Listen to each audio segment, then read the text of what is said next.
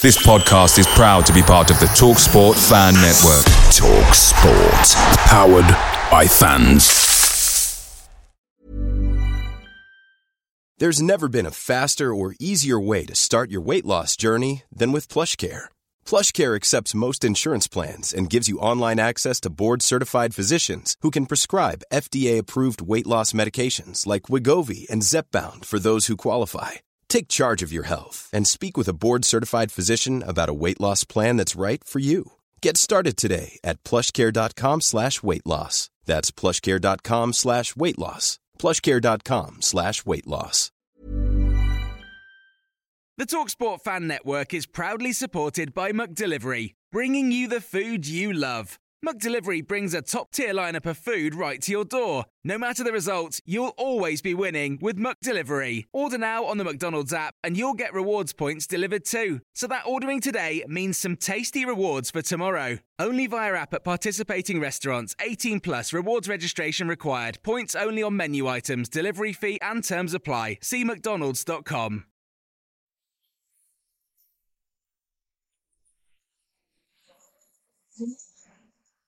Sanchez, young and fashionable in there. And Sanchez was in there. And that's a goal for Wimbledon. Laurie Sanchez. Off the bar, and in Benoit.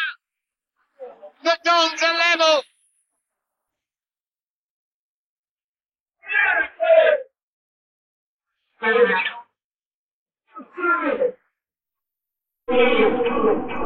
Welcome to the One Was Had a Dream podcast, a podcast by the fans, for the fans. This is a very exciting episode. Part one, Lee is still ill. The excitement continues. The fantasy, the phantom cough has got worse. He still can't talk. So we've been bailed out from another episode of unwitty faux pas, if you like. But I am being joined with two sterling chap. Well, one sterling chap, one absolute geezer. The Refu Geezer is here. He'll be talking about his wonderful channel. I've also talking to what can be described from the fans football team as an absolutely adequate squad member. I've got Owen Williams, who stands normally just a couple of seats, just far enough away that he doesn't hear my dad banging on the back of the stand, but close enough that we can, or close enough that we can enjoy some witty repartee. But I wanted to ask you guys, I booked in to the stadium tour at Plough Lane. Quick question, best stadium tour that you've been on? Let's start with Owen. Owen, have you been on a stadium tour? Have you been on the Plough Lane tour? And what's the best that you've been on? You should have warned me about this, Danny. No, I've never been on a stadium tour. You've never been on one? No. See, that is, this is disgraceful. I mean, I went to the Bernabeu in Real Madrid, which was a great tour, by the way. Obviously, being a huge cricket fan, I went on the one at Lord's, which is excellent, and the Oval, which are two stunning ones. And then I went on a stag do to Newcastle, which the night was better than the day, shall we say. It's kind of one of them bizarre places where who you saw in the night, you kind of end up seeing in a really horrendous place in the day, normally at a McDonald's or just in the lay-by somewhere. Not that they got murdered. I'm just going to make that very, very clear. Newcastle isn't as bad as that. But I'm booked into the tour tomorrow. I don't know who I've got. I don't know who the tour guide is, and who knows, maybe they are listening right now. But Refu Geezer, stadium tours, you must have been on a stag do or something. Come on. Do you know what? I actually haven't been on a stadium. I could say my local Sunday League team down in Ashford. Down in what? Ashford, Middlesex, Ashford, Kent. Oh, Middlesex. Oh, yeah, got to be very, very hot. On that, yeah. But yeah, looking forward to that. It's been a weird and wonderful week, if you like, for us Dons fans. Let's not muck about. Let's just get straight onto Barrow and Accrington. I guess, Owen, over to you. Barrow at home, pretty bloody marvellous, wasn't it? It was far better than I expected. We played really well. We were very good for the first half hour at least. I was a bit disappointed by them, to be perfectly honest. Yeah, I was going to ask you about that, because Barrow sort of came with his reputation and obviously got the manager used to be at Oldham, and they seemed to have some really good energy. And I didn't think they were brilliant, to be honest. No, they didn't seem to have much idea going forward. They didn't put us under any pressure at all. I thought we probably should have scored a few more. I thought we might get onto it later, but I thought Josh Kelly was really unlucky with two of his one-on-ones. The keeper made a couple of really good saves. Yeah, he actually did make some good saves. Refi Geezer, what did you make of our northern friends from Barrow? What did you make of them? I was quite disappointed, to be honest. I was expecting a lot more. For someone who's battling for automatic promotion, they really didn't bring much. It was honestly like, I thought they were in a similar position to us. Yeah. When I was watching the game with how they were performing, and I look on the table again, and I'm like, I get reminded that they're in automatic promotion. Well, I think after the game they were just below it, but they were pretty much contenders for automatic promotion. I was what? I mean, did you feel like was it because we were good and we just outplayed them, or did you feel like maybe they were poor? I mean, I thought we were decent. I felt we kind of kept things quite simple.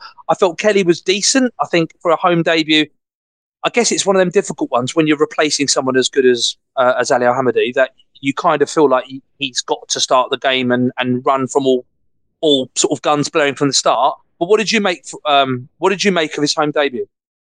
Well, Kelly, do you know what? Even considering the performance he gave in Acton, I know we're talking about Barrow, he did have a good performance against Barrow, and it was good signs. But in my personal opinion, if we're signing someone to a new striker, replacement striker for a second half season to get us into them playoffs, I personally think, as great of a player he can become, Josh Kelly was the wrong person, because we can't just sign a non-league striker and expect him to do a big job in the actual professional leagues. I think you could kind of see it with his positioning. It's a bit off at certain points. I saw it a lot in Everton. But in Barrow, he couldn't, and it was clear about there was a massive gap between him and Al-Hamadi. Our players are used to just feeding lazy balls into Hamadi and letting him do something with it. With Kelly, it's a bit different. He's just come from non-league, and I feel like he just needs to get used to the team more.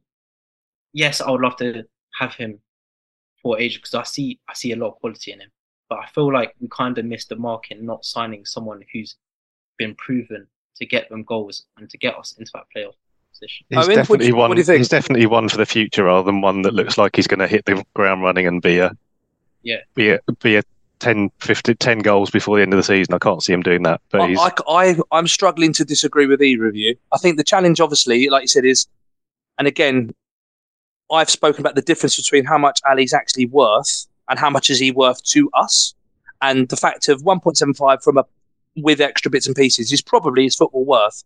But to replace the goals, the sheer threat, the fact that, let's be blunt, our whole team, basically, as you said, Refi Geezer, you hit the ball through and he just chases it. And he just turns lazy balls into something, throw-ins into corners.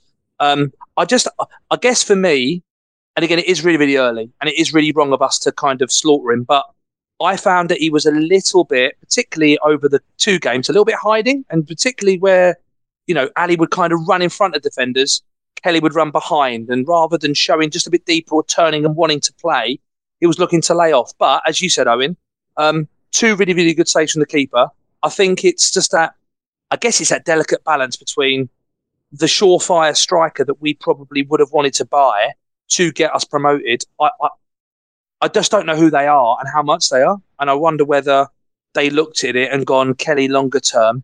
What did you make of Curtis, though? Do we feel that Curtis is maybe the yin of the yang? Before we go on, the thing I noticed with Josh was that whereas Ali was really, really good at putting the defenders under pressure, and working with Omar to win the ball back, he hasn't got that yet. No, okay, that team structure yet to do that. Well, let's elaborate then. How are we going forward then? If Josh Kelly is not Ali Al-Hamadi, how are we going to get? Because I think this is actually the core of both games, right? Is that I think that, and again, I'll just be blunt. Ethan Barmer, I think, is coming in and quite good. But I feel that the long throw is both an absolute nemesis as much as it is a positive, on the fact that anytime we get the ball in the corner, anytime we're anywhere near the half, rather than let's throw it short, let's get the ball down and start playing, we've kind of almost decided that we're just going to go route one. Accrington, as an example, was literally just a long throw-a-thon. He just literally got it. It was constantly long throws. And when we actually shortened the game up, we were better. I guess the challenge I've got is how are we as a team going to react? Can we play in the same way without Ali? And if we can't, how are we going to get ourselves in the form to be promoted? Refi Geezer, how are we going to get ourselves into the playoffs now? Well, to start with what you initially said about Barmer's long throws, I feel like, and this will tie into how we're going to get into playoffs, I think when it came to Accrington, we were sticking. I uploaded these two lads doing the interview, and what they said was absolutely correct. We stuck to these long balls and these long throw-ins, right, against a team who were like double our height. All the players were, to say the least, they were really tall, and we didn't have the height to win them balls. We were never winning them balls. And my issue is with Johnny Jackson.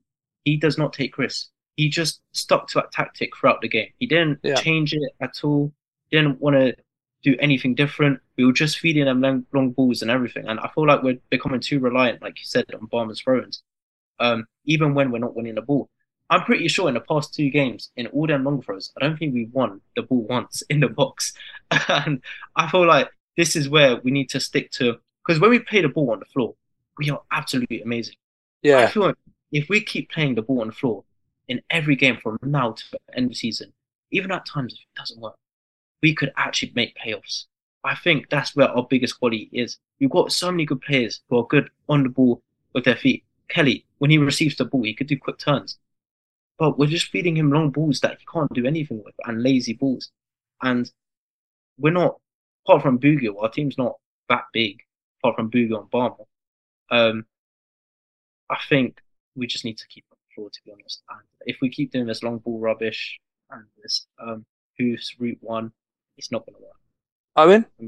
I'm hoping you're right with the long throws. I'm hoping it's the management. We've got a new toy, and they want to try the long throw and see what happens. But we've got no height in the team. Our first choice 11, we'd have the 2 centre backs who are tall and Bogle.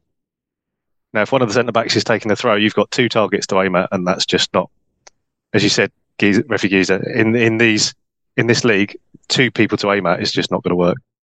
I find it really strange because obviously the last 2 away games, Bradford and Accrington, I feel like the pitches weren't, I mean, again, I wasn't at Accrington, so I saw it, but I wasn't there. I find that when we're at home, and maybe this is the difference between our home and away form, I feel that perhaps at home we seem to want to play more. We want to get the ball down and play. And this is where it's kind of, we'll talk a little bit about social media and fans in general, because the way we've been speaking in general has been quite, sort of Damocles and the world's rubbish. Yet we beat 3rd place. We absolutely battered Barrow at home. And I guess it's very easy just to look at the last game, which is Accrington, and go, what the hell? And to be blunt, for those who didn't watch Accrington, 2 good goals, 2 long shots, and the rest of the game was a bit of a, well, to say the least, damp is definitely probably the one word. It was absolutely chucking it down. So I guess it's just one of those questions of, to get into the playoffs. Well, firstly, I'm still not convinced we'll get there. And I think that's the shame I have is I felt with Ali, I think we're in. I felt he would have created enough, hassled enough, and created enough chances to get us there. Not necessarily scoring goals, but the setup play and everything else. I just felt that selling him and replacing him with Kelly, it's, as you said, Refi Geezer, it's going to take time to get settled. It's going to get time to get in the game. The only caveat I've said, and I'd be interested from you two perspective, Ronan Curtis, if he gets fit, is outrageous for this level. The question is, I guess, is he going to be fit enough to do that? And have you seen enough to see already? I know he scored the winner against Mansfield, scored against Barrow. I'll speak to you, Owen. Does he offer enough wide to offer us the way that we want to play, enough quality to win games? Or do we need to think about potentially the way that we play to support him more? I think you're right. I think we need to work a way of getting him into a playing style. I don't think he's your bog standard winger that's going to go around, beat a defender and put a cross in. I think he's more interested in scoring than he is about supplying. And I think we just have to work that into our team setup and structure. But do you feel, though, on that point, though, that Tilly, Lemony Evans, they weren't necessarily those kind of players. They weren't your bog standard winger. The fact that both wingers always, for some reason, it's my bugbear, Johnny Jackson. Why don't you just occasionally change the winger over? Like he puts Tilly to always cut in, which is great, and he hits a shot, and it's all lovely. But I wish he would move it around. But I wonder whether, I just feel for me, Kelly's going to struggle on his own up the top. Bougiel has been outrageous, I think, playing as that deeper 10, running onto the ball. So I'm kind of loath to change that around, but I wonder whether we would benefit Kelly playing up front with a slightly more, maybe Bougiel a bit higher, Curtis playing behind, where he's almost on the ball as a playmaker, and then you can play more of a 3, if you like, where you could play Tilly, you could play Little at the moment, and you could play either another Ball or somebody else, or is that just going to cock us up?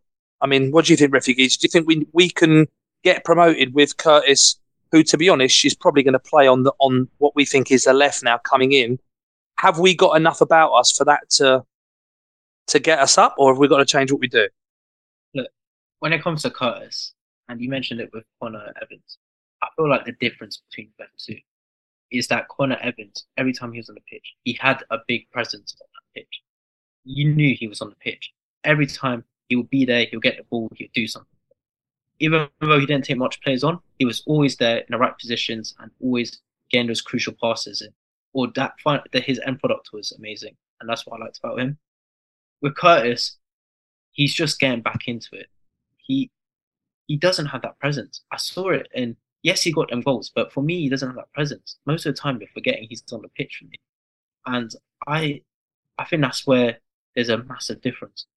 Yes, we can put him more up there in the role you mentioned, but I think it's not really good mixing him around in different positions when he can't even perfect his main position just yet. I feel like, in my personal opinion, in January, we signed too many players who are good for the future, or who are good once they get used to the pitch, or once they get used to playing proper football. And what have you guys made of Barmer?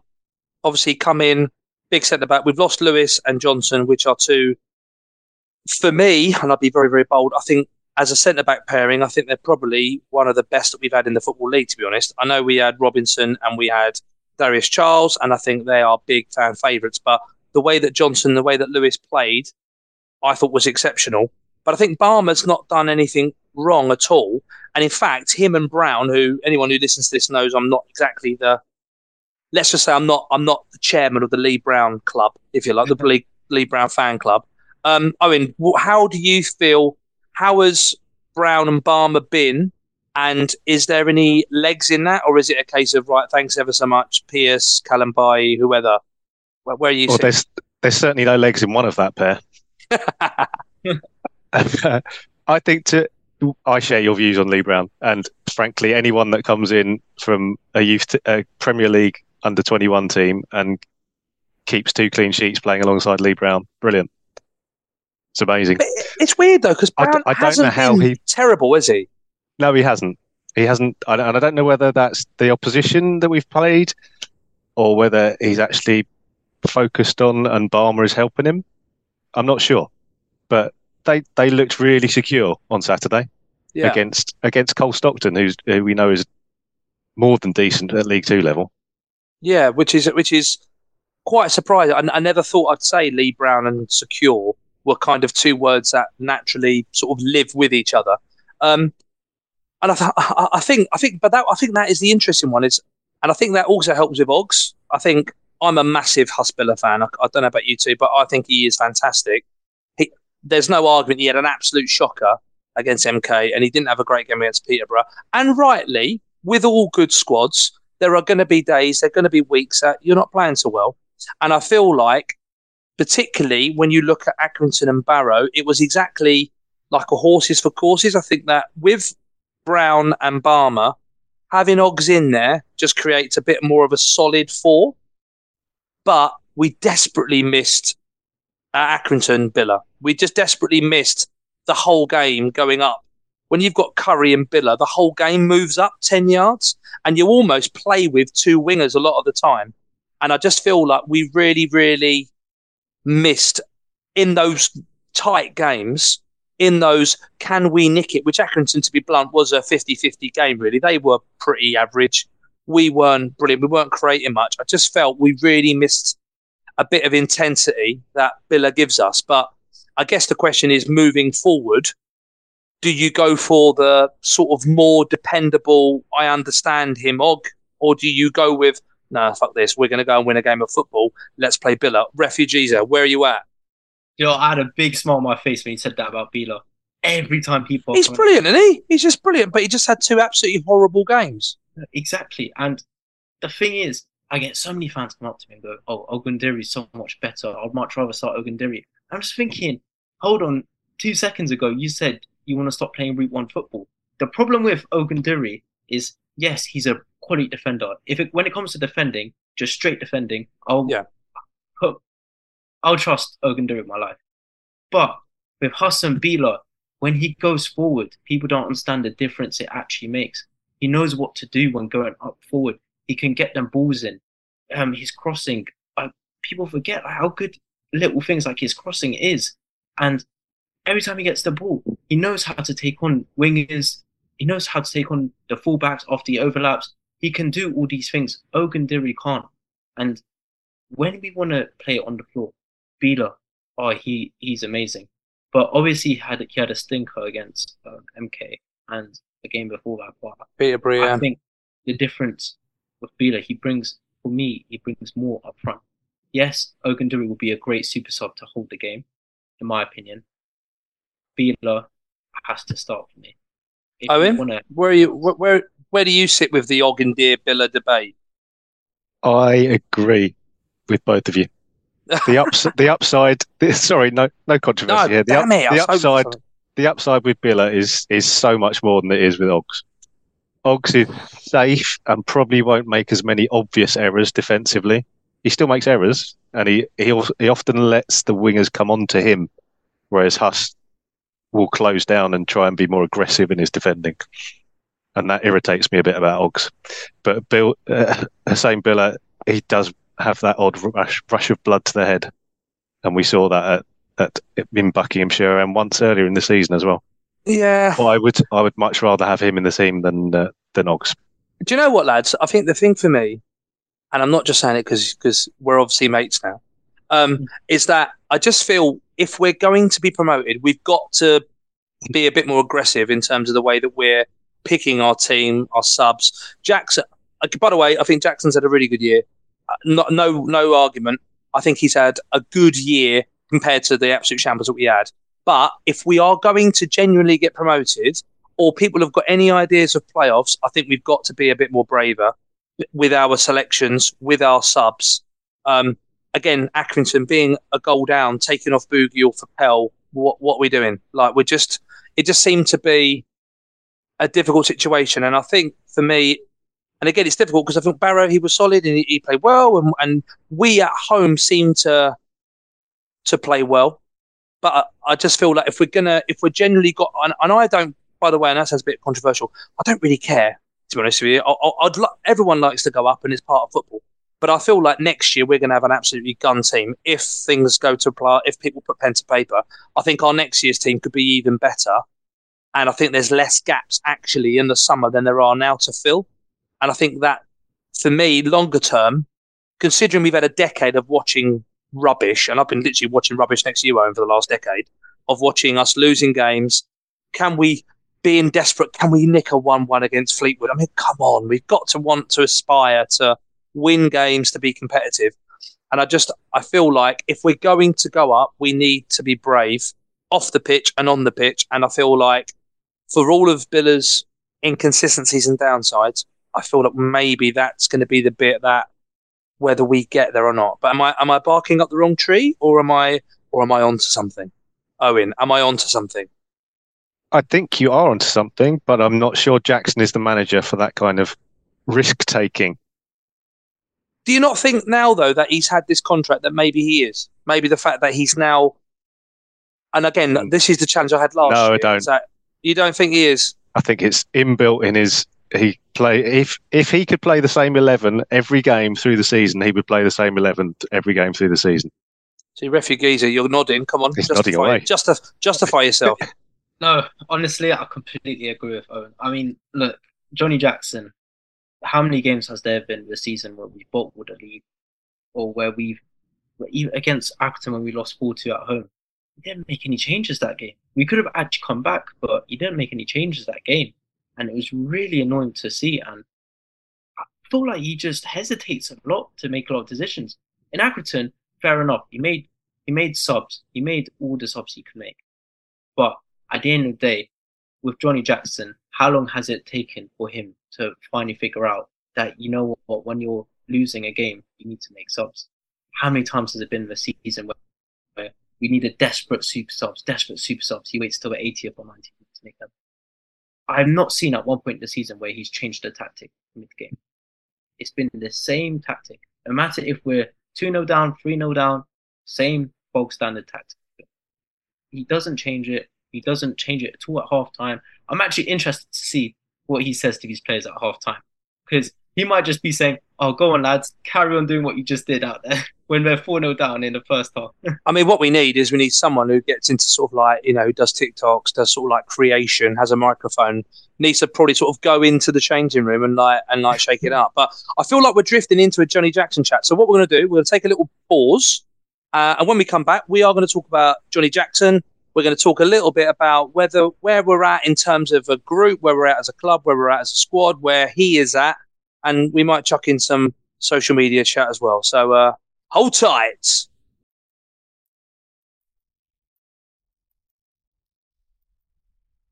The Wombles Had a Dream podcast. By the fans, for the fans.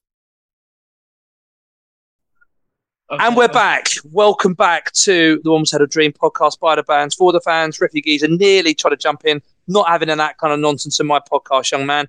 But you did touch on something about Johnny Jackson. So I'm going to quickly go round in one word about whether you're happy or whether you feel that Johnny Jackson has earned his contract. And then we're going to come to you. So, Owen, in a word, Johnny Jackson signing the contract.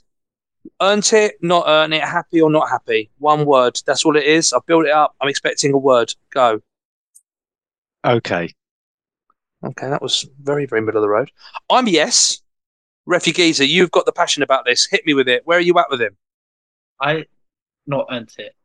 So you're a no? No, because we're on the scale. We've got yes, no, and maybe. This is sensational podding. Honestly, I don't want to disregard anything, because I feel like I've been a bit mean on Johnny Jackson. I don't. This is the platform to say what you say. Go on, hit me with it. No, because to get us from where we are now, from where we were last season, it's a bloody great achievement, and I respect him for that. And the shambles the squad was last season to get it to where it is now. So a great achievement. But for me, I see a lot more in the squad, and I think I've seen errors that are sticking with Johnny Jackson, and he's not really changing. I personally, if I was the chairman board, I would have gone, you know what, or Craig Cope, I've gone, you know what, I'll give you to the end of season. Where would you finish at the end of season? If you finish in the top 10, I'll give you a new contract. If you finish outside the top 10, no contract. And that's what I've done personally. Owen? I can see the logic behind giving him a new contract, because he can then work on signings and go, look, this is how it is. Boogs, Little, I want you to stay. I can see that logic.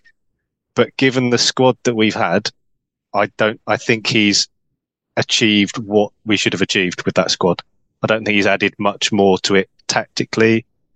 We had the best striker in the league by a distance, playing up front. We've got a League One probably standard keeper, League One standard centre back, two really good centre midfielders. We should be in and around the edge of the playoffs minimum with that squad. And I think there are a few games that we've underperformed that I've seen, and I haven't been to many away games, and I'm sure there's a few more where we've underperformed as well. Yeah, I mean, I'm the other end of the scale. The fact that I think that what he's done is fair, as you guys have mentioned as well. The fact that, I mean, let's be honest, last season was desperate. And to be blunt, if we went back in time to end of the season, I would still be sacking Jackson, just to be clear, because it was so rubbish last year. My main thing, the little birdie on my shoulder that keeps talking to me, and I should get rid of it really, is the fact of how much of what we have got as a squad is Jackson and how much of it is Cope. Because it's not a surprise that since Cope has sort of come in, we have really kicked on with our signings, the fact that, people like Roland Curtis and Joe Lewis. Would we have necessarily had those opportunities if Jackson was in play? I don't know. Tactically, I share your challenge. And to be honest, I don't think there's many Dons fans out there who don't share the frustrations with the subs. I'm still a bit baffled, as a Referee Geezer, about it's almost a generic, right, okay, well, he goes off for him. One of the other lads I speak to a lot, it talks about why can't we make a sub that changes something? Rather than just going like for like Accrington, take Boogoo off, put Pell, same position. What are we doing? We'll take this player off and we'll put him on the wing. Exactly the same as what we've been doing for the last 80 minutes. How about, as example, I was amazed we took Kelly off on Tuesday for Davison. Play them both. We're 2-0 down. Chuck something. Do something different. Try something different. I'm not a big Davison fan, by the way. I'm sure if you listen to this, you definitely know I think he works hard, but I think he lacks real quality. But I do wonder whether or not just doing something different would endear him to the fan base. But I guess when you look at it, where are you at, Referee Geezer? Do you feel like his saving grace has been the signings, or has he tactically improved? And if it is just on the signings, are we masking Johnny Jackson's success because we just got a really good recruitment guy? You know, it's interesting you brought that up because, now I look at it and I go, you know what? Most of the signings we made have been Craig Cope. It hasn't been Johnny Jackson. One thing I would give in Johnny Jackson, he has improved, but very, very marginally. Very marginally, and is scarily marginally to a point where I'm thinking there's managers out there who could just get you results with this squad. And like you said, like for like, it's like Johnny Jackson is getting all his tactics and all his knowledge from FIFA career mode. Then doing the like for like, yeah, and playing the game, resting players. Honestly, just change the tactic. Honestly, if you should get a book, because I know there's loads of books out there. And he should read these books and go, do you know what? There's a reason why these managers are where they are. It's because they can admit they're wrong and just go, do you know what? I want to change this player for that player and get him to play a different role.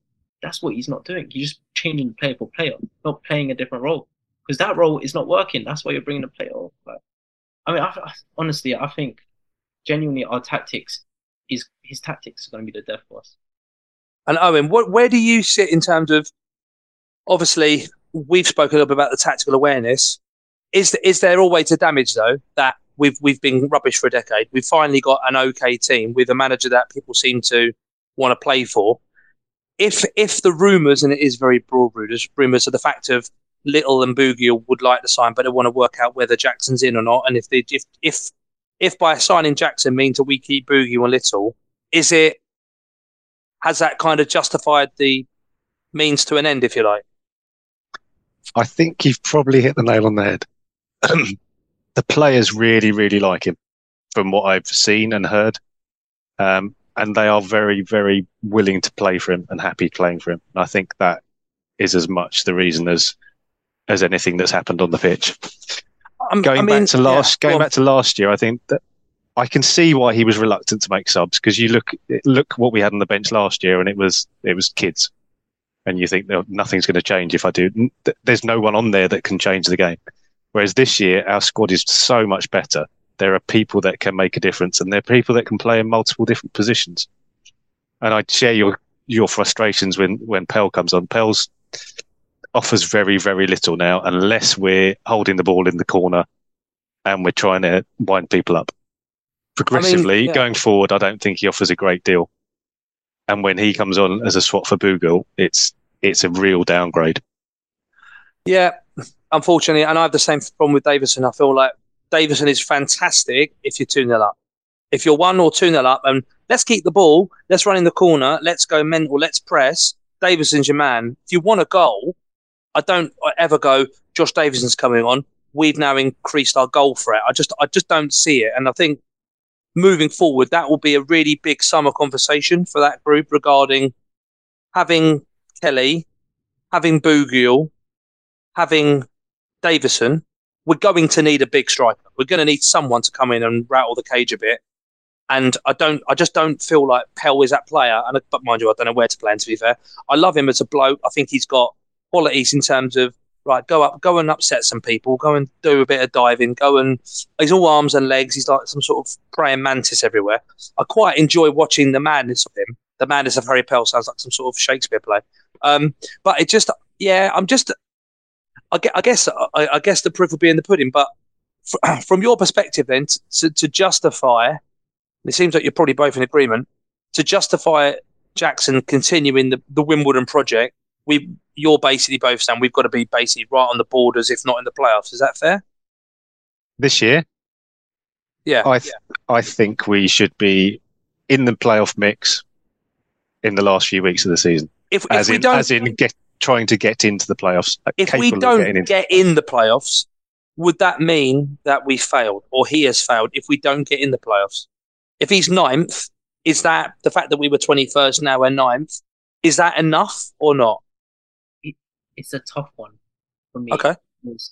You can't, because when we really look on paper, we ended the season at 21st. We ended the season at 20th. Was it 20th, 19th? Could be anything. I mean, anything we're going for 2 is a shocker, isn't it? Yeah, it's still shocking. And we come in to this season and we'll say he finishes 9th. It's outside playoffs. There's no denying that whatever project he has on paper, it looks like it is going well. And maybe we're just being a bit too harsh. But in my personal opinion, when I see his game management, for me, I don't know. It'll be very interesting because he has signed a new deal. We'll definitely have him next season, no matter what happens. Be very interesting to see what happens next season. And for me, the deciding factor would be the 5 opening games he has next season. If he underperforms team and fails the team in those first 5 games, I feel like Craig Hope should just go out his way to sack him. Because then I'll know how the rest of the season is going to go. Okay. Owen, are you sharing that sentiment? I think we should be minimum aiming at playoffs and above for next season. Yeah. Having given him the contract, that should be what we're aiming at. And I think the league next year might be slightly easier. I think this year we've got the money of Wrexham, the money of Stockport. Yeah. There's quite a lot. Next year there is going to be some, you'd like to think, I mean, Chesterfield should come up and be decent, but whoever else comes up is going to be, could be Bromley, Altringham's, that lot. And then when you look at coming down, you're talking about the Fleetwoods, Cheltenhams. I mean, there isn't huge people or teams coming down and you're thinking, oh my God, they're going to come and absolutely chuck some money at it. Yeah. Mind you, Charlton, we could have Charlton, man. Sheesh.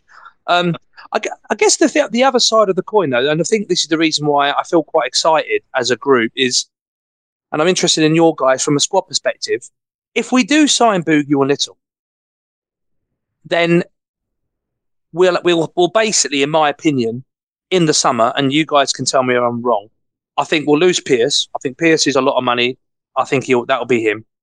I sadly think that Pell will go as well because I think his contract will be up, and I don't know where. I think he's a really good signing for Grimsby or Colchester. I think he's a good signing for someone bottom end / promotion looking conference who want someone with a bit of experience. I think we'll lose Brown. Obviously, Nightingale, Robinson. There's going to be a decent war chest, you'd think, for players, particularly as well, let's be honest. I mean, we'll be mad if we don't think Curry's going to go in the summer. Curry's going to get sold in the summer. He has to, really, if we're going to balance the financials of it.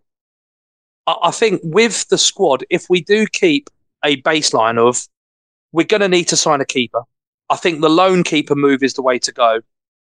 I just feel like Bass has been great. Zanev, thank you. You did your bit, and I'll praise him for that. But this has been just a step up for me, particularly distributing the ball.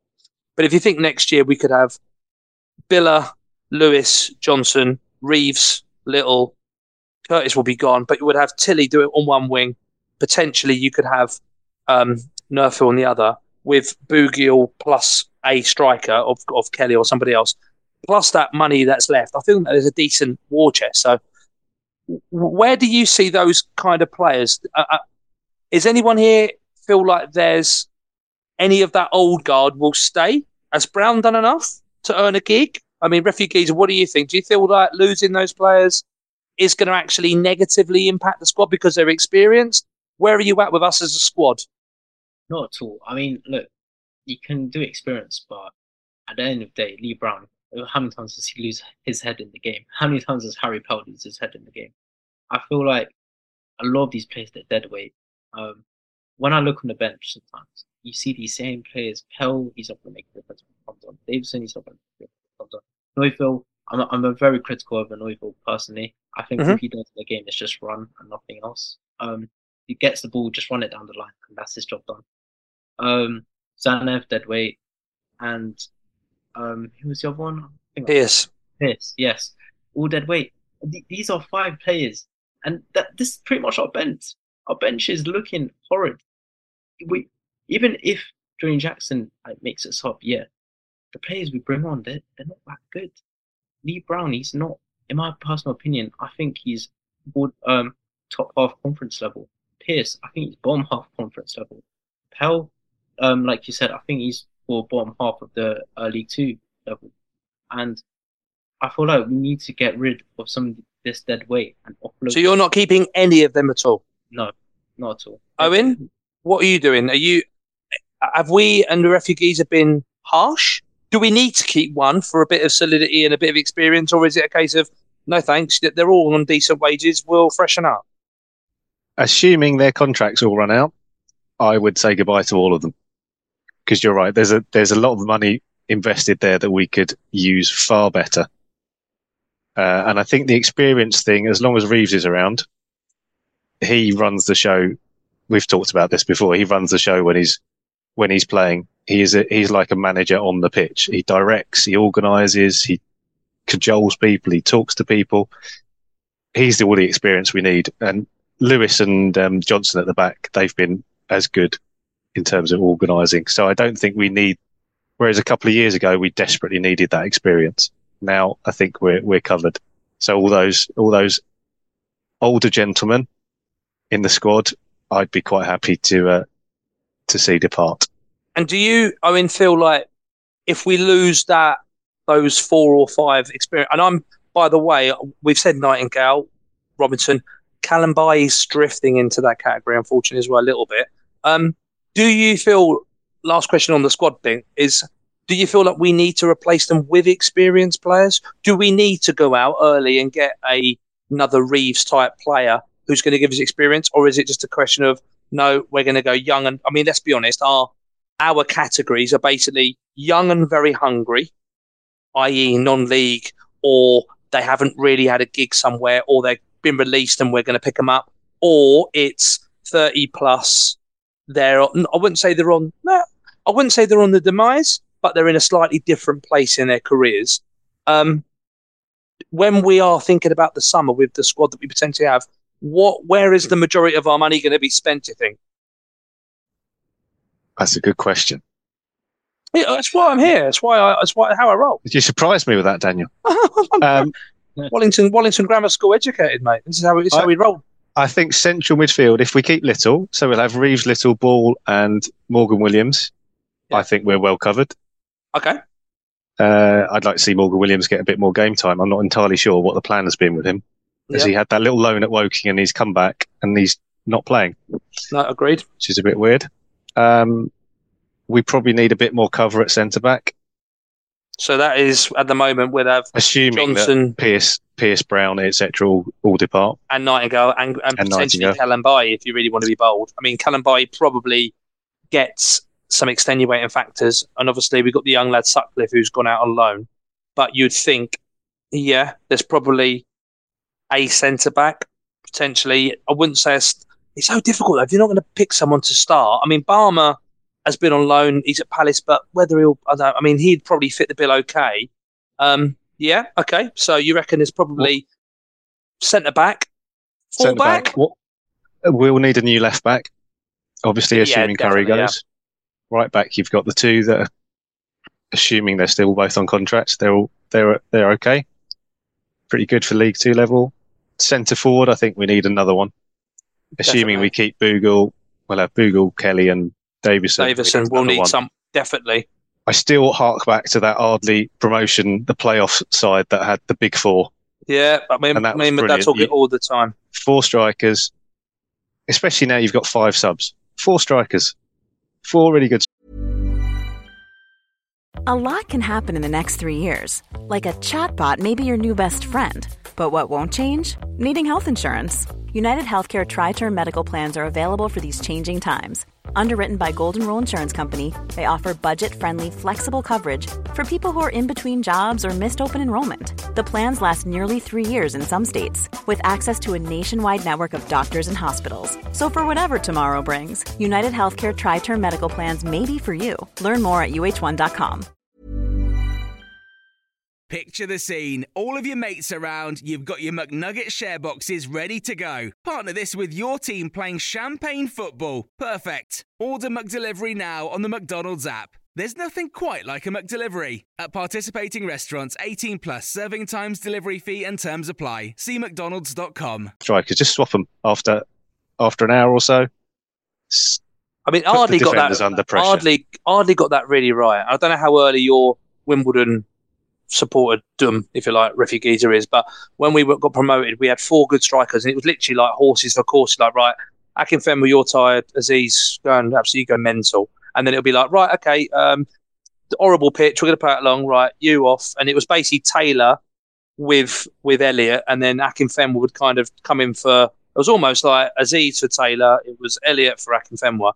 I guess the other challenge, well, is just a keeper. I think if the players that go out, we have the money. And bearing in mind, Bass will probably be on a decent wedge from Sunderland. I think we'll be paying a decent amount for that. So if you think you can replace a keeper, we'll need a left back and we'll need a backup fullback, because if Brown goes, Nigel Johnson's played there a bit.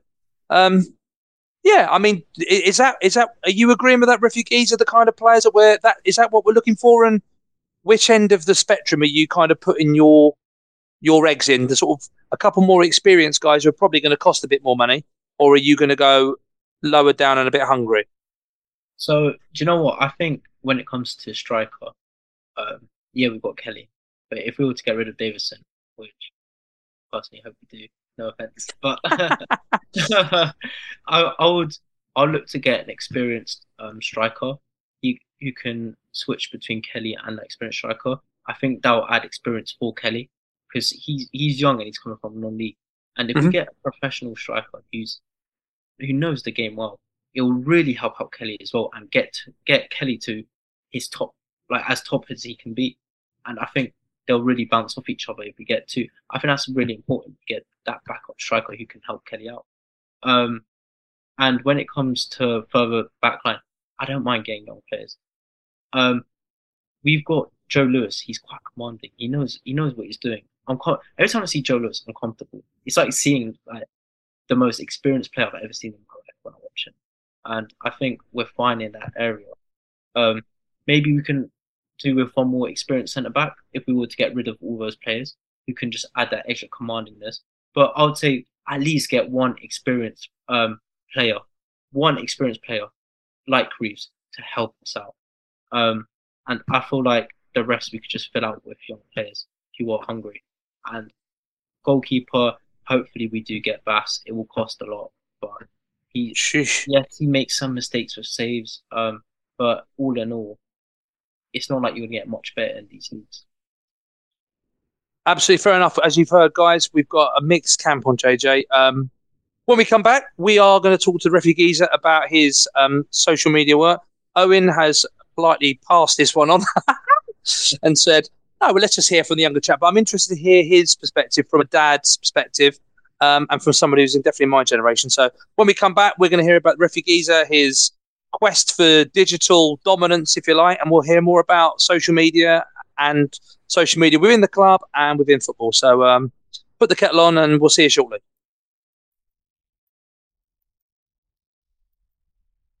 The Wombles Had a Dream podcast. By the fans, for the fans. And we're back. Welcome back, everybody.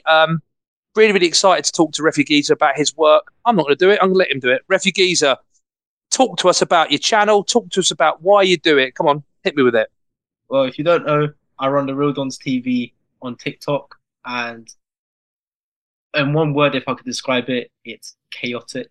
You'll have the drunk away fans, you'll have our fans talking their opinions, and I always say to people, you can be as honest and you can say anything. So what are you trying to achieve from it? I mean, is it a publicity for the club? Is it, to be blunt, something that you're thinking of getting in the industry and you're trying to get, like, you enjoy it? What is it? What is the channel trying to achieve? So it's a mix of everything, to be honest. Initially it's my first season of season ticket. This is this year, first year. Oh wow! Season ticket. And have you always been a Wimbledon fan, or has this been like, you know what, I'm picking the team, it's you lot? Nah. So I've actually been a Wimbledon fan for the past few years, but before that I was supporting the Prem team. But which one? Come on, hit us with it. It was Arsenal. Okay, that's all right. You can support you like. Delete. Please tell me that wasn't your inspiration. Was Arsenal Fans TV? Yeah, with Claude. He's got some time to go. Do you know, believe it or not, I was actually I was really against Arsenal Fans TV myself. Okay, so why have you got this now then? Why have you got this platform? But basically, back in the day, my brother used to be very big in the football world. He was a scout. Okay. He used to get a lot of EFL tickets, and even my mates, they were all EFL fans, different teams. And I'll go to a lot of these EFL games, and in my heart, I preferred it so much more to the fact I literally stopped watching the Premier League. Like, I'll just look at what Arsenal are doing. I wouldn't actually watch games and go out my way. And one of these teams was Wimbledon. I'll always follow Wimbledon, no matter what. I would always look at the score. It's because when I was younger, I saw in Premier League. I used to watch Premier League years a lot, and I saw this team called Wolves. Yeah. And I used to just research different teams that were in the Premier League and what happened to them and what they are now. When I researched Wimbledon, I was like, "This is so interesting." They had it got stolen, and the fans built up a whole new team and brought it back to the main leagues. Like, that is amazing. And from that concept, I just fell in love with it. But I never really had someone to go Wimbledon games with, so I was a bit afraid to just go alone and step into a new world. But recently, I've had friends and my brother who, when I presented the idea of just doing filming stuff to document how it's going to go, I just wanted to do it for fun for myself, see what I can do. Okay. They agreed to getting a season ticket with me, so I was more confident going to the games. What I started was Wrexham at home, and Wrexham at home, yeah. And what one? It was just stepping into a new world, and from then on, I fell in love with the team instantly. And how much work is it to do? Like, is it? I mean, we do the pod, obviously, and we're part of social media and blah blah blah. You've seen from us here, it's, you know, we're on a Zoom chat and we're just chatting for an hour, and then basically Lee will cut it up and basically go, "There you are." Obviously, there's the social media aspect of him and Joe, who do all the graphics and stuff. So it's sort of organically grown. But how much work? I mean, how long does it take using the Wrexham game? Right?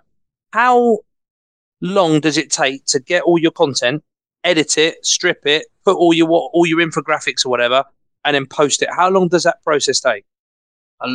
My whole day. In all honesty, my content has developed a lot to a point where it needs more editing than it normally does. Okay. And I'm currently a one-man army, so I just edit everything myself, do everything myself. I just have someone filming for me.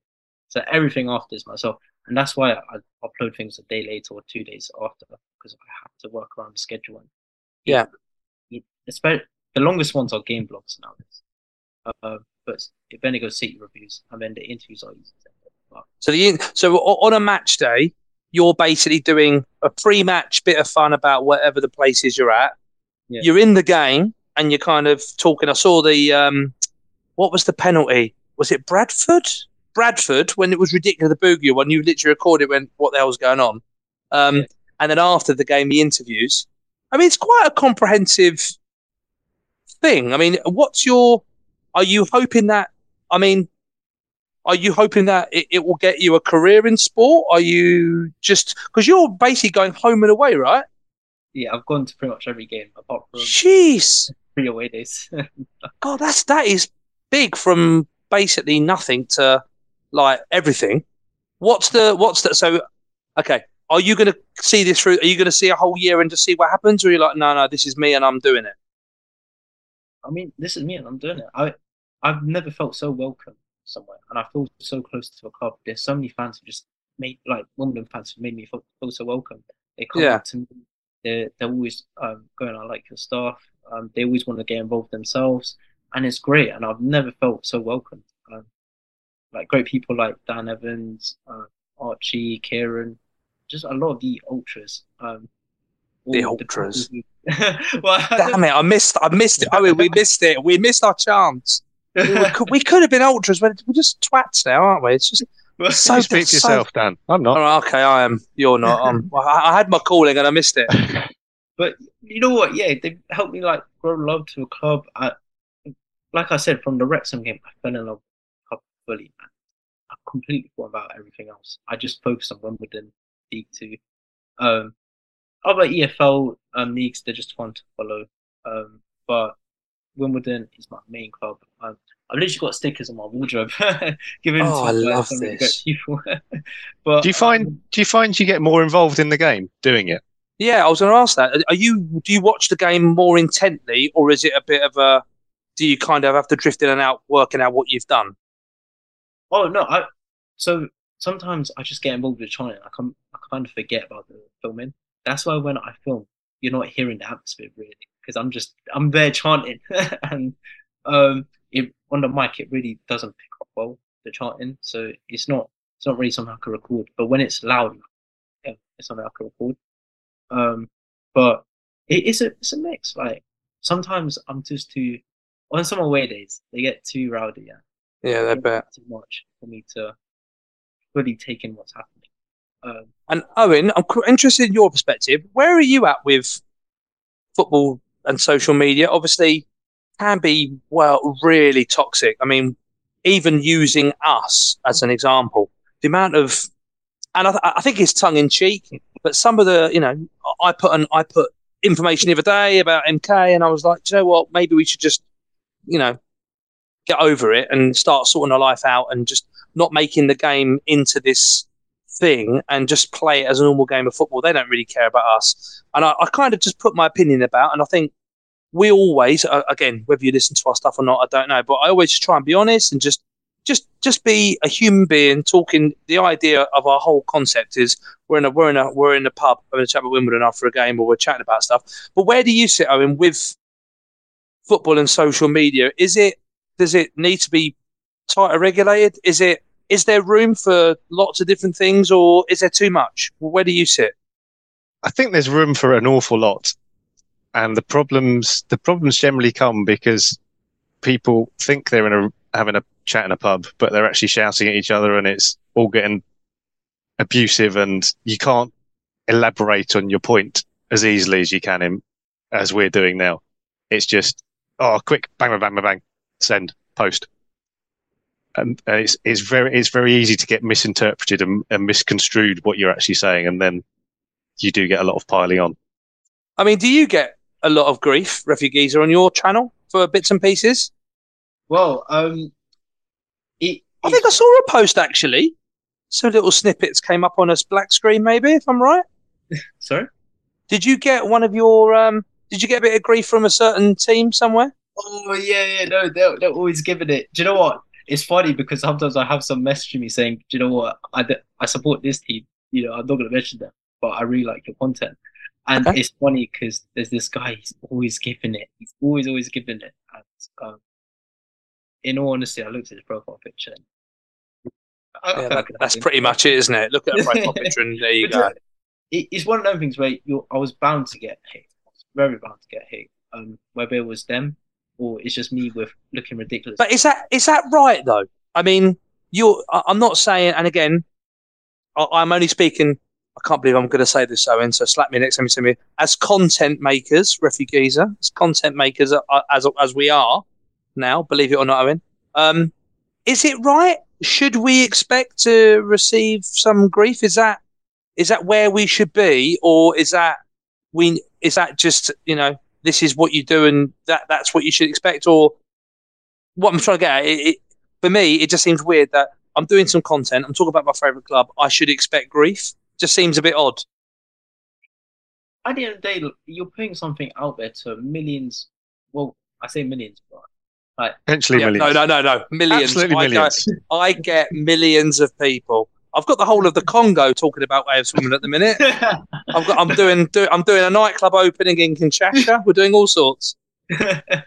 No, but thousands of people. There will always be bound to be one person who doesn't, whether it's one person or couple.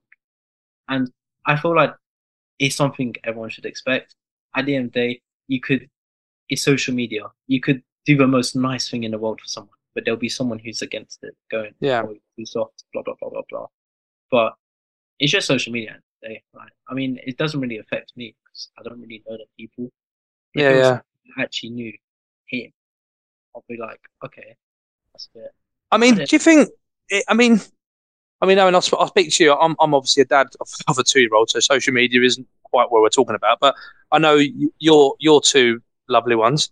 Is there enough education, do you think, around engagement? Obviously, let's be honest, a lot of the aggression and the racism and the misappropriation and the whatever else you want to talk about, a lot of that comes from sporting activities, or, as you said, the game's over, oh, fuck off Arsenal, done, or whatever you might want to talk about. Is there enough either education or regulation with things like what we do? Should there be someone who goes, okay, you want to do content that's going to go on TikTok, great, we're gonna regulate it tighter? Or is it like you said, like the refugees said, this is what you do and you try and do it in the best way? Are we doing enough to make our platforms better? I think you almost have to accept it, as Refugee Geezer said. You have to accept it comes with the territory, and you have to have that common sense to just ignore, walk away. I think it's very hard for the youths to be educated, especially in a school environment, because people of our generation, Danny, what? They're not keeping up. The kids know more than we do. And I never thought I'd say that. No, I know. They're more switched on than people of Refugees' generation. They're more switched on than we are, and we're not going to be able to safeguard them. I mean, I absolutely love the volume of content. Like, I drove up. I drive to probably 5. What I'm trying to do at the moment, Refugees, I'm trying to do all 92 grounds, right? So I'm trying to do all 92 grounds, ideally with Wimbledon. I've done about 69, 70. But now I've got the fucking terrible ones. So I've got Barrow, Carlisle, Fleetwood. I've done everything local. The only ground I know that's anywhere near here, I live, I don't know, 25-minute drive from the ground tops.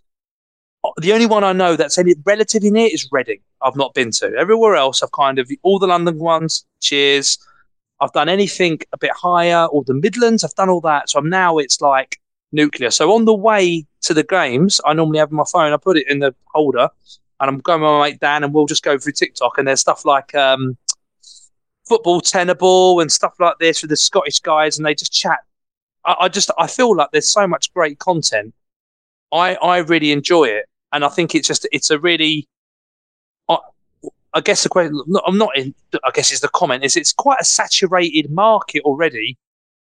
Yet you've found a way in through Wimbledon that people seem to really enjoy. And I know it's a bit personalised and probably a bit nuanced, if you like. Look at me using these long words. Nuanced towards Wimbledon. But at the same time, you're talking about guys who listen to your content from other clubs, which is pretty awesome, really. I don't get anyone coming to me and go, well, by the way, I'm a massive Aston Villa fan. I love your work. They all go, no, I'm not doing it. But you've managed to do that. It's sort of, it's quite a wicked place, isn't it, I guess? I mean, I'm really grateful, and I'm really blessed to have this type of platform. And I couldn't be more grateful for the people from other clubs coming up to me as well. But I always just think I couldn't have done it without the actual Wimbledon fans who come up to me. And I'll always be forever appreciative of them. And I know you mentioned Arsenal earlier. I'm just gonna confirm that. Listen, get it. It's almost like a therapy. Just let it go. I'm a full-on Wimbledon fan. AFC Wimbledon is my team. I would even get tattoos if I could. I mean, that is bold, isn't it? Next to your Thierry Henry one, yeah. Nah. Listen, you are very welcome. There are many, many, many fans. Just so you're clear, I mean, I'm a school teacher. Wouldn't believe it. I've got 3 or 4 lads who come to school who are basically like, I'm a Chelsea fan, but this is near my house, and I come and I have a really, really good time. And it's kind of almost one of our big battlegrounds from a marketing perspective and from a club perspective, that if you actually get how many people are in the ground, I mean, let's be honest, the attendances it's very, very ropey, to say the least. It's on tickets sold, not who's in the ground. So when it's an 8,000 ground, when we look around often, it's like there's no way 8,000 people in there. But if you take away those who actually support Wimbledon are Wimbledon supporters in 5 years' time, that number comes down. So it's definitely a market that we've got. And like I said, fans come, similar to your background, come to watch a game. I've got a mate at work who moved in the area and basically was like, I'm going to come watch a game. I was like, okay. I came and he watched the game, and now he comes and he's now, I wouldn't say he's an active fan, but he'll check the results, and all of a sudden, though, checking the results, then it turns into my boy, he'll have a kid, and the kid will want to be a Wimbledon fan, and all of a sudden it snowballs. It's amazing how quick. But you're very, very welcome, mate, anytime. And like I said, I'm really pleased that, we have created as a club an identity that means that young men like yourself can come and feel part of it and almost share our pride and our story. But also, frankly, as well, and I talk a lot about this, the story's been brilliant and it's a great story, but, where are we going to now? Where are we heading to? I'm really, really pleased that you feel so welcome. So well done, mate. When we come back, we're going to finally talk about why are we so terrible away? Why are we so great at home? And our expectations for 2 home games against Morecambe and I don't know what Derby will call it. We'll just say Crawley. See you shortly. The Wombles Had a Dream podcast. By the fans, for the fans. Okay, chaps. Thank you very much for listening and putting up with us so far. We're just about to wrap it up. But before we do, I think it's important that we do talk about Morecambe and Crawley, 2 very, very big home games. Owen, why have we were at the start of the season a great away team. Wimbledon was quite a desperate place to be. All of a sudden, it's gone totally the other way. At home, we can't stop winning. Away, we can't stop being not so good, shall we say. What's happened to us, do you think? I think we've got a bit of belief. At home? We've stopped fearing being at home and playing at home. And that nervousness, if you remember back six months or so, start of the season, whenever we had a lead, we were nervous. Yeah, and that's the players and the crowd. But now when we get a lead, we stick hold of a lead. I think I saw Arash posted something on Twitter, whatever we want to call it. He's brilliant, isn't he, his stuff?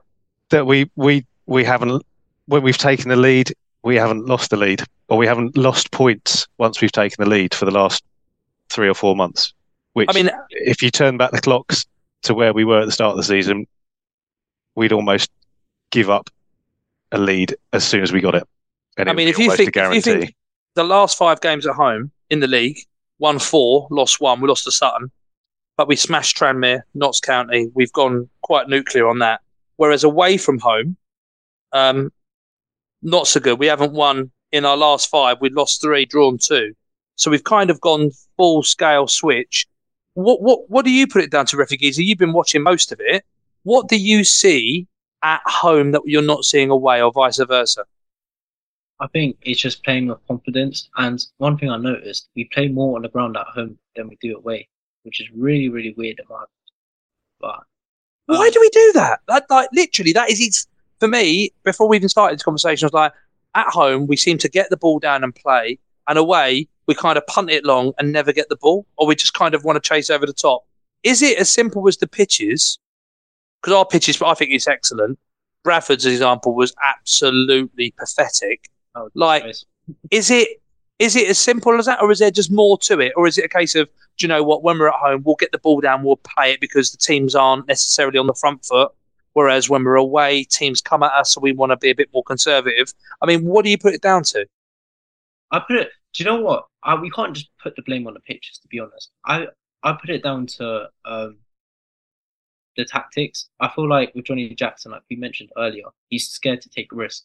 I feel like he prefers to go more defensive in away days than we do at home days. But really, truly, I don't think it matters that much for us. Of course, it matters, but for us, I feel like we're good enough just to we're away. We're good enough to play confidently, put the ball on the floor, and show these other teams that how we play at home is exactly how we play away. And unfortunately, I'm not seeing enough of that. And I mean, do you feel like, I mean, to be blunt, in the last five games that we've had away, Ali Al-Hamadi played against Forest Green. Ali Al-Hamadi, did he play against Wrexham? I'm tempted to say no, he didn't. No. So literally since so if you think that the last 5 games away was from Forest Green, Wrexham, just 2-0, MK 3-1, the draw 0-0. We have literally in the last 5 away games probably scored 2 out of, which is the one against Forest Green, and then the one against our friends / complete gits miles away. Is that it? It's a weird one because I just felt like when we have, like, Ali was the perfect away game player. Like when we play Crawley away, as an example, he's just that guy who just puts pressure on it, regardless of the conditions. I feel that's where we lose the most, is those sort of safe games, simple games, keeping it tight, nothing's really going on. That's a mentality thing, though, isn't it? If we're not doing that away, that's a mentality and a tactic. But I feel if we're not being aggressive without the ball, which is what you're saying. But what's interesting is our away form, literally from the minute we've lost Ali, has gone down the pan. Like we've scored once in one game in 4. Away from home, we've managed to score, and we have. Let's be blunt. Bradford, did we really look like scoring? Not convinced. Accrington, did we really look like scoring? Not really. Did we really look like scoring against Wrexham? Well, the first half, yes, we did. But Davison just, like I said, the Wrexham game hurts because I felt that was the game that we could have really put someone to the sword, and we just sat hit the post in the first half, and we were in it. But Davison just again fluffed his lines in front of goal. But I feel that for me, it's just at home. I feel like we've got the confidence to play the ball. I feel like we again have the opportunity to be better. It is just interesting, isn't it, how teams could just ebb and flow home and away. But anyway, I digress. We're now going into 2 games against Morecambe and Crawley, who are kind of, it's so difficult saying mid-table, but because they're only 3 or 4 points behind us. What I think moving into the second half, or not in the second half, into the last embers of the season, if you like, what I've tried to look at is work out how many points we're going to need.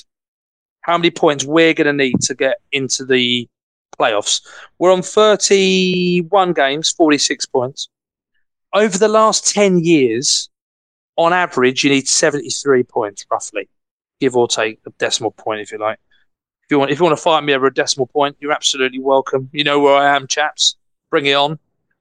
So if we're on 46, we're 73. We need 27 points in 15, which equates to, obviously, every 2 games we need 4 points. We need a win and a draw. So with that in mind, 2 home games.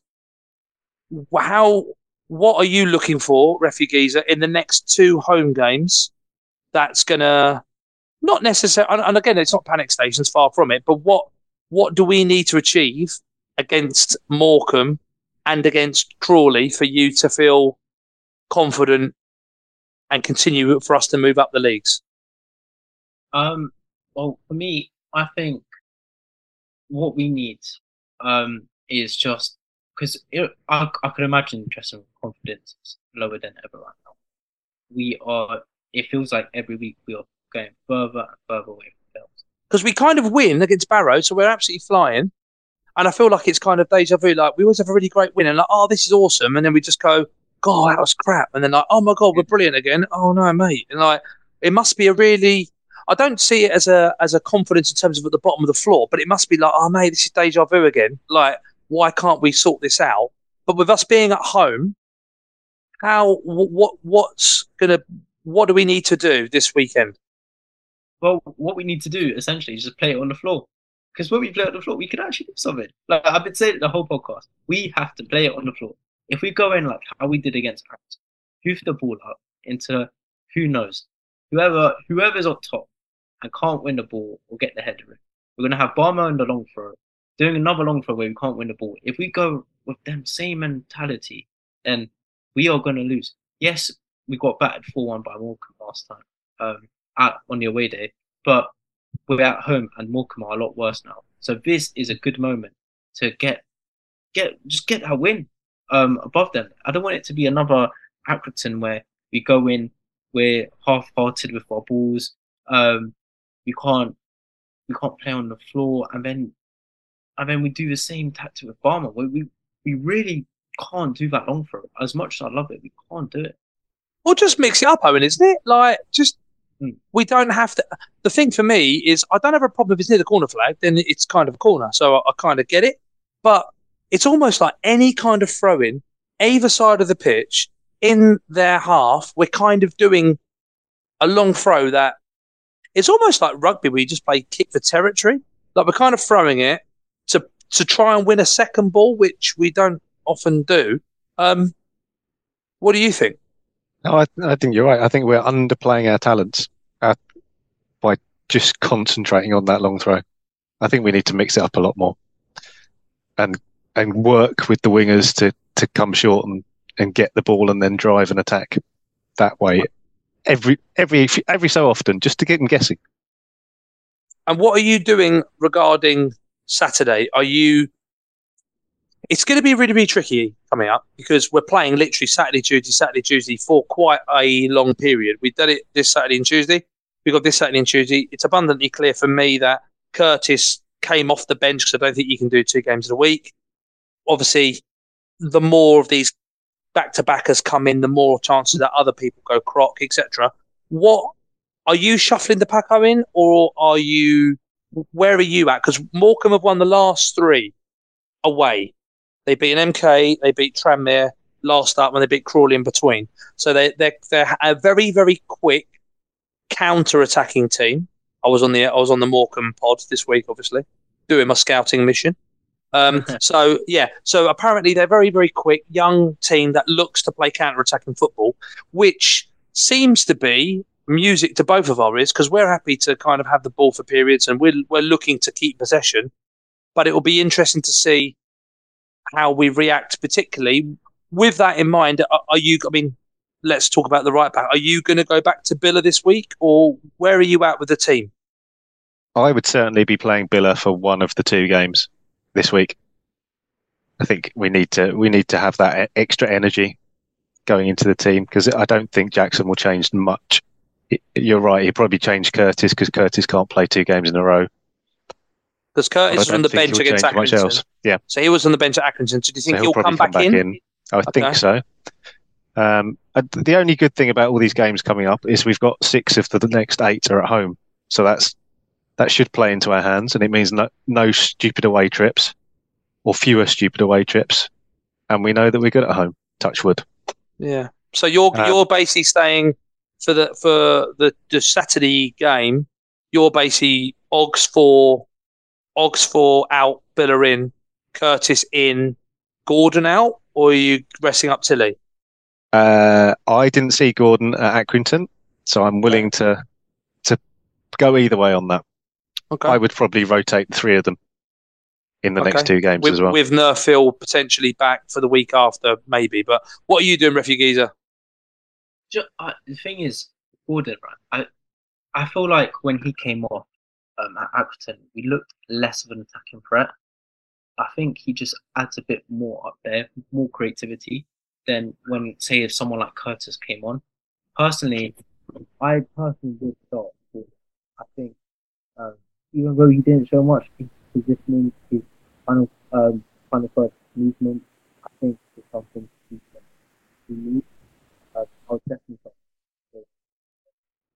You've gone a bit quiet, Refugeeder. You've gone a bit quiet. Sorry. You're back. Go on. We lost you a little bit there. Go on, carry on. Oh, sorry, my bad. Well, where'd you up to? To be honest with you, you've got such a beautiful voice. I kind of drifted into Morose there. So you were mentioning about who you wanted to play, basically. So just whatever you just said. Just we're not going to cut this. This is part of this is. You know, we are live on Big Brother. Live TV. Don't say fuck or bugger, basically. So carry on. So go on, hit us with it. Yeah. So basically, I think Gordon, he does a lot more than what people think he does. I think his positioning and final third play movement, he adds a bit more to what the others add. On that left, I would start Tilly personally. Yeah. And then Kelly up top, Bougiel just in behind. So you're playing exactly the same team. But are you playing Billa instead of Oggs, or are you playing Oggs instead of Billa? Billa. You're playing Billa, so you're going to play Billa. Brown. Does Brown stay in, or are you Brown and Barmer, or is Pierce coming back in, or Kalambayi? I'll put Kalambayi in with Barmer, see how that goes. For me, I think Brown is just getting carried by Barmer. I personally think Barmer's making Brown look way better. Owen, where are you at? Are you keeping Barmer and Brown, or is it a case of thank you very much? Now Kalambayi and Pierce we bought. I mean, maybe the fact that we bought another week, maybe of keeping them fit, but I don't know. What do you think? Oh, assuming that Lewis is nowhere near coming back. No, Lewis is nowhere near. Neither's Johnson. The fact that your scouting report tells me that Morecambe are quick, I think that rules Pierce straight out. Yeah, and probably Brown. So you're down to either Brown or Kalambayi. I've no real strong opinions either way on those two as a centre back. But Barmer seems to have worked well with Brown. He may work quite well with Kalambayi. We may find out. Okay, and in terms of Pierce is a no. No, and again, I guess it's difficult to know without. I do think that we need to do some rotation between the two games. I think that's, for me, would be clear. Even to the point, I can't really believe I'm saying it, even to the point of Kelly and Davison, because I don't know. I think for me at the moment, for who's playing on the team, there are probably 3 players, I'm excluding the keeper, that have to play, which is Little. He's got to play. Bougiel, for me, has got to play, and Curry. They're the 3. I would put Billa in that, but we obviously haven't played him, and Oggs has done okay. So I feel that if you don't play Bougiel, Little, or Curry, I'd be a bit like, oh, what? Like, why? Why are they not playing with the current squad at the minute? Because obviously we've got no Lewis, got no Johnson, got no Reeves. So I feel like they are the 3 that we really need to play. The rest, I'm quite happy with rotating it. What are our expectations then, Owen? Let's go with you. We've got 2 games. How many points would be enough for you to feel like that was a good couple of games worth? Do we need to win both? Is it be unbeaten? What do you think? I think 4 points out of those 2 games is what we should be aiming for. Right. Refugeeza, what do you think? 6 points if you want playoffs. Go on, the lads. Straight in. That's the content right there. I'll take 6 points if Kelly's scoring. Okay. I think there will be a close game where we don't convert our chances. No, I'm personally saying we need 6 points. We need 6 points. If we do not get 6 points, man, run and comment on my channel. Hey, listen, if we don't get 6 points, you wait for the content. Oh, this will be on. This will be flames. But I feel, I guess it's the delicate balancing act of working out if we're not particularly good away from home, the next 6 out of 8 are at home. The 6 home games, you'd think we need to punch quite hard. And the fact of every 2 games to be in the playoffs, you need. And again, it's always difficult because there's loads of teams, they all kind of scrap so you can bring the number down. But the reality of it is Morecambe and Crawley are 2 teams that if we've got aspirations to be in the playoffs, then they're teams that we definitely can't lose to. And I'm with you, Owen. I feel like really one team could turn up, put 11 behind the ball, make life very, very difficult.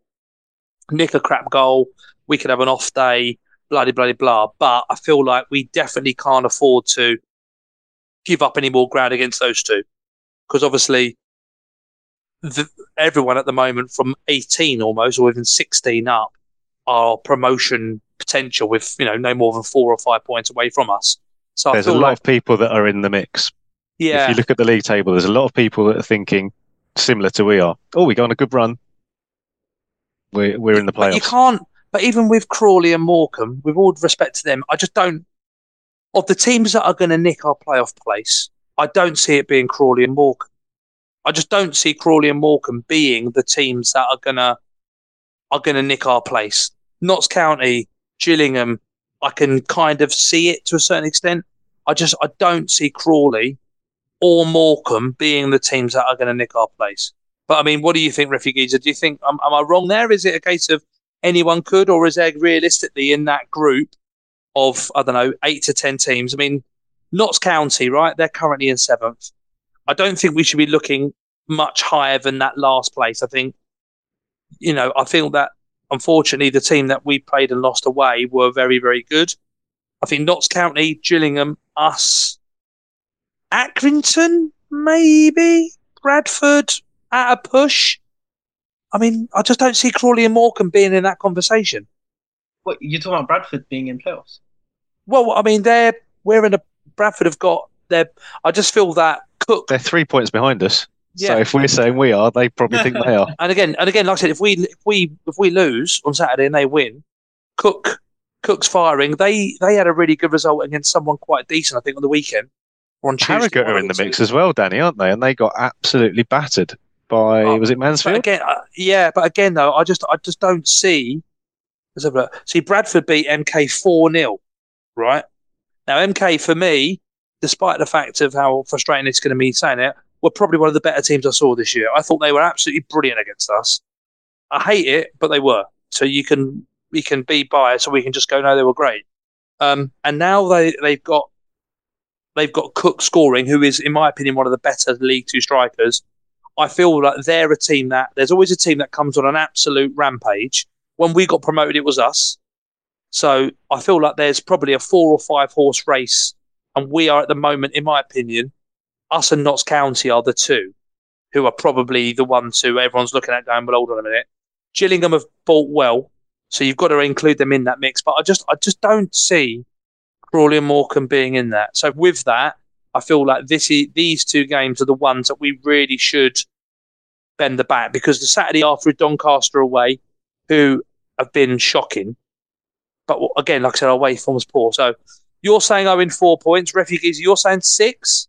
Well, I want 6 points, but realistically, I think we're going to get 4 points, like Owen said. But I want 6 points. If we don't get 6 points these next 2 games, I'm going to have serious questions over whether we are even good enough for playoffs at all. And to be honest, you mentioned all these teams, right? We've played them throughout the season.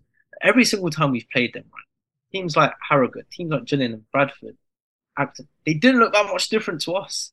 If I'm honest, there aren't many good teams, are there? I mean, the top 3 are the top 3, and after that, I mean, like I said, Barrow are certified playoffs. And next year, and this is why I wouldn't say I'm excited. I'm always excited. I'm an excitable bloke. But from a Wimbledon perspective, the next 18 months, I just feel that we are looking around the league. We're in a really good place in terms of the squad dynamic, the club dynamic, etc. But you're right. I still feel like anyone on their day is going to be quite hard to beat. But us on our day, if everyone's on their day, I think we win. I think we beat a lot of the teams here. But it'll just be, it'll be interesting to see. But right, well, gentlemen, thank you very much for your time. I know it's been. I mean, what else could you be doing on a Thursday night? I mean, there's loads of stuff. Obviously, we were going to have it yesterday, but these 2 romantics were too busy, gallivanting. As was I. I took my lovely wife for a Thai meal. Isn't that lovely, eh? I mean, romance never dies. Owen, thank you very much. It was lovely to have Danny. you. I'm glad that this was not as painful as it could have been. And Refugeezer, please keep putting out amazing content. If you do see me and my dad, I'm the better looking one, so make sure you come put the microphone in my mouth. But want to say a big thank you to the guys at Season Master, who do wonderful stuff with all of their sponsorship, TalkSport for their help, and obviously Lee pretending to be ill has given me this incredible birth. I'm thinking of the big presenters, the Trevor McDonald's, Esther Ransons. Maybe I should be included in that now. Maybe John Motson, Alan Hansen, all of the bloke on Sky. Maybe that's where I'm at now. These are the halcyon days that you're going to get. But let's be honest, next week we're probably going to get that silly little fat bloke on. And I hope he gets better. But from me and the guests, come on, you dons. Come on. Away days are great, but there's nothing quite like playing at home. The same goes for McDonald's. Maximise your home ground advantage with McDelivery. Order now on the McDonald's app. At participating restaurants, 18 plus serving times, delivery fee and terms apply. See mcdonalds.com. Even when we're on a budget, we still deserve nice things. Quince is a place to scoop up stunning high-end goods for 50 to 80% less than similar brands. They have buttery soft cashmere sweaters starting at $50, luxurious Italian leather bags, and so much more. Plus, Quince only works with factories that use safe, ethical, and responsible manufacturing.